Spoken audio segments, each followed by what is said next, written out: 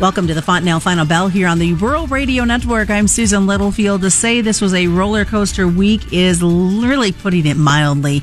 We all know the ups and downs, especially of Thursday's trade. So it was kind of nice on a Friday to be able to see some positivity in the trade. But when we look across the U.S., we know that latest drought monitor came out on Thursday, and it brought a lot of states down into more severe drought areas. Add to that, we've talked about the pineapple effect going on in the corn, and just in general, the marketings that are going on within the trade.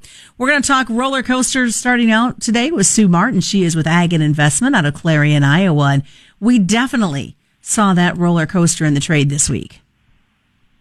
Well, we certainly have. We have the market here. First off, the talk of rain. The bean oil basically was what started it first and took down the beans. And as bean oil was down over 500 points yesterday on Thursday, of course, it was on expanded limits, and that also then created beans to be on expanded limits, which took beans beyond a dollar move, as we all know. So today we're still on expanded limits, but markets, it was just too much too quick. And even on November beans, in 9 trading sessions, you've had a $2.39.5 break. And that's pretty fast break, but yet we have to realize just how far we've gone up too. And we hadn't had much in the way of breaks all the way up. Very minor, soft breaks all the way up. And that's kind of unusual. Even in 2008, you can go back and look, and we had a hard break into, April. And you look at the market in 1988 and, just various other times when we've had, even 1996. And when we've had these big moves, there's been dynamic breaks before the finish of the move.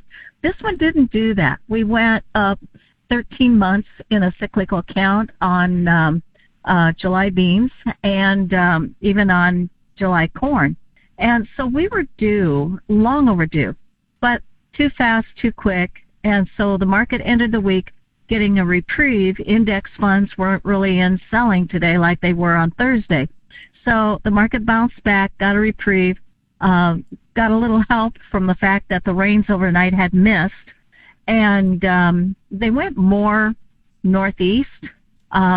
We had rains in the western or eastern side of Minnesota into Wisconsin. I had clients in Wisconsin telling me they had 1.5 inches of rain, a nice good rain overnight, and which is certainly going to be the cat's meow for them.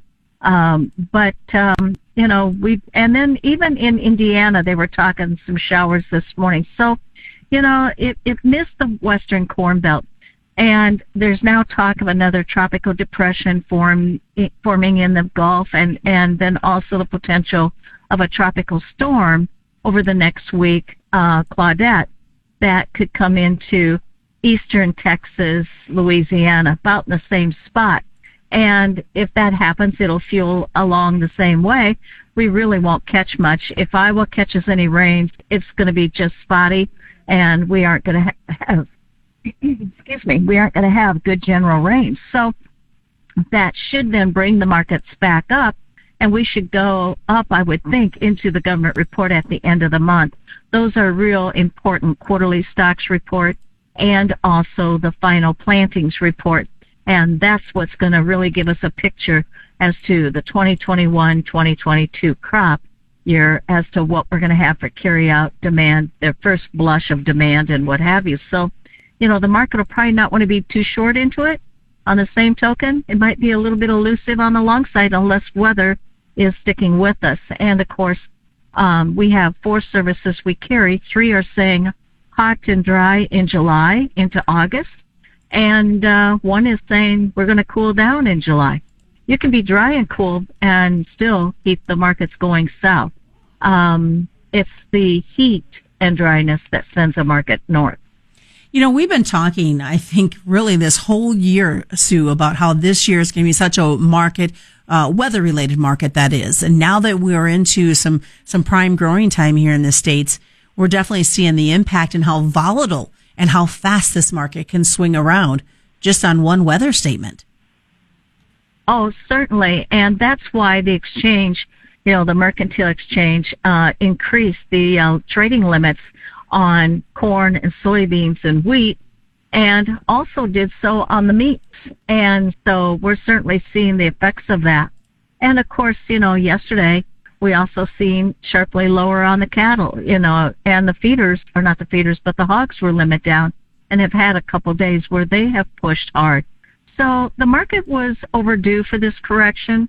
You look at the hog market and it's all about China's production and their prices are breaking. So, it makes, and exports that kind of slowed a little bit in this last report for sales. So, yeah, the markets were due to want to breathe, and I think that's what they've done.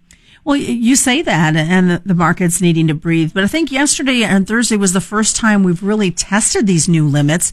And I know that myself and others were questioning themselves as we were reading them on the air, because it just seems so odd when we're so used to 25 cents, for example, on corn, and we're looking at 40 cents, $1 on beans. Some big drastic changes. They are, and they add up fast, which means the tolerance of the average trader out here that's trading corn and soybeans and wheat, they have to move quickly when they see the market, because their balances, their equities drop just drastically in a very quick moment, and it becomes very emotional. So, well, stick around, folks. We got more coming up as we continue on the Friday version of the Fontanelle Final Bell. The roller coaster ride, we know it happened on the grains. It also happened on the livestock front. We've got a lot more to look at. More's coming up.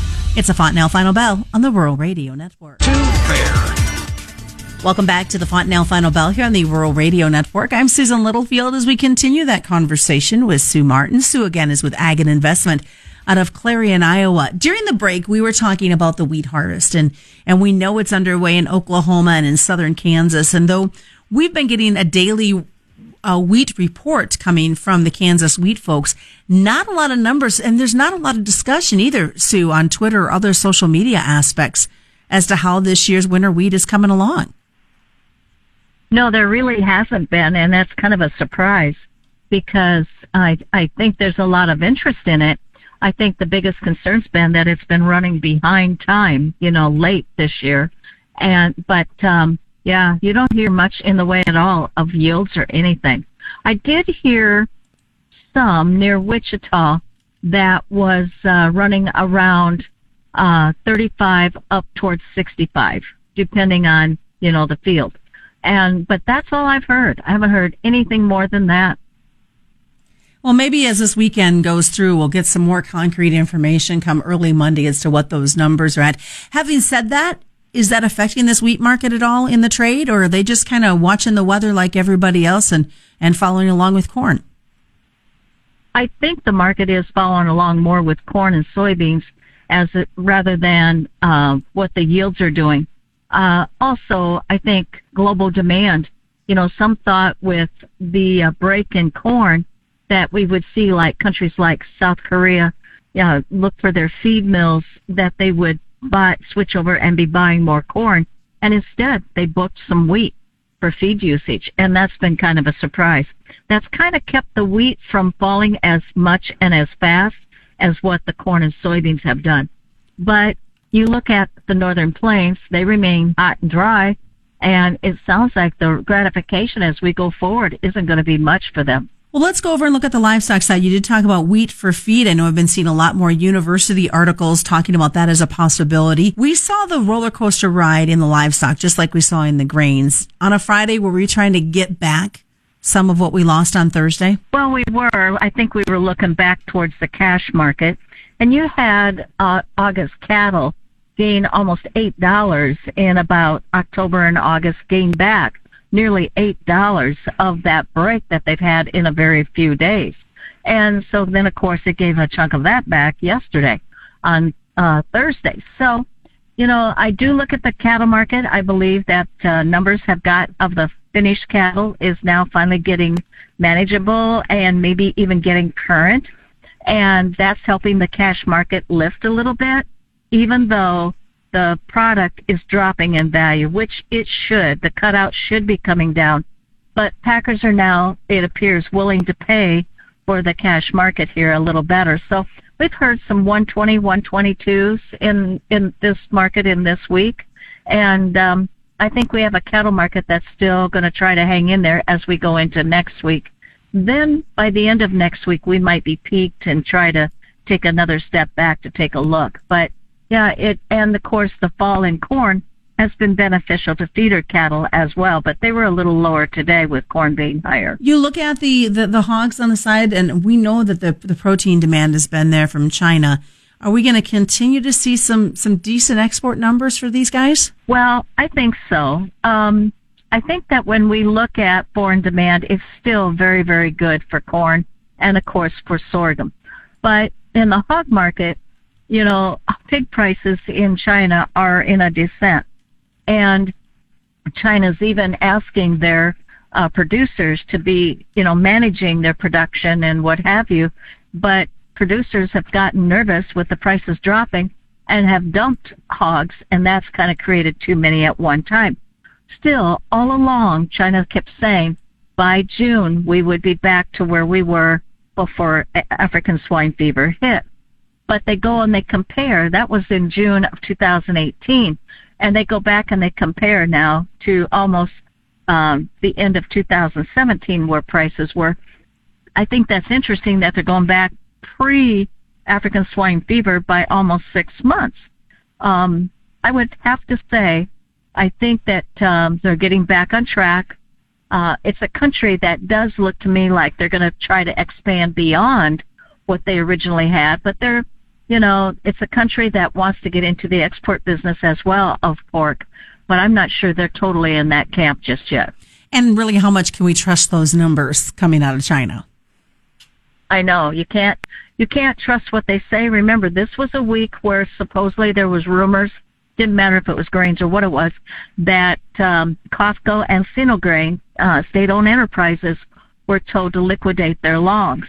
So what's the best way for folks to get a hold of you? Well, our number's 1-800-527-0051, and y'all have a good weekend. All right, thanks. You as well, Sue. That is Sue Martin joining us today. Just a reminder, commodity futures and options do involve substantial risk of loss, and they're not suitable to all investors. That is the Fontanelle Final Bell being brought to you by Fontanelle Hybrids and all your local dealers. Check it out as a podcast at ruralradionetwork.com and wherever you subscribe. The Fontanelle Final Bell on the Rural Radio Network.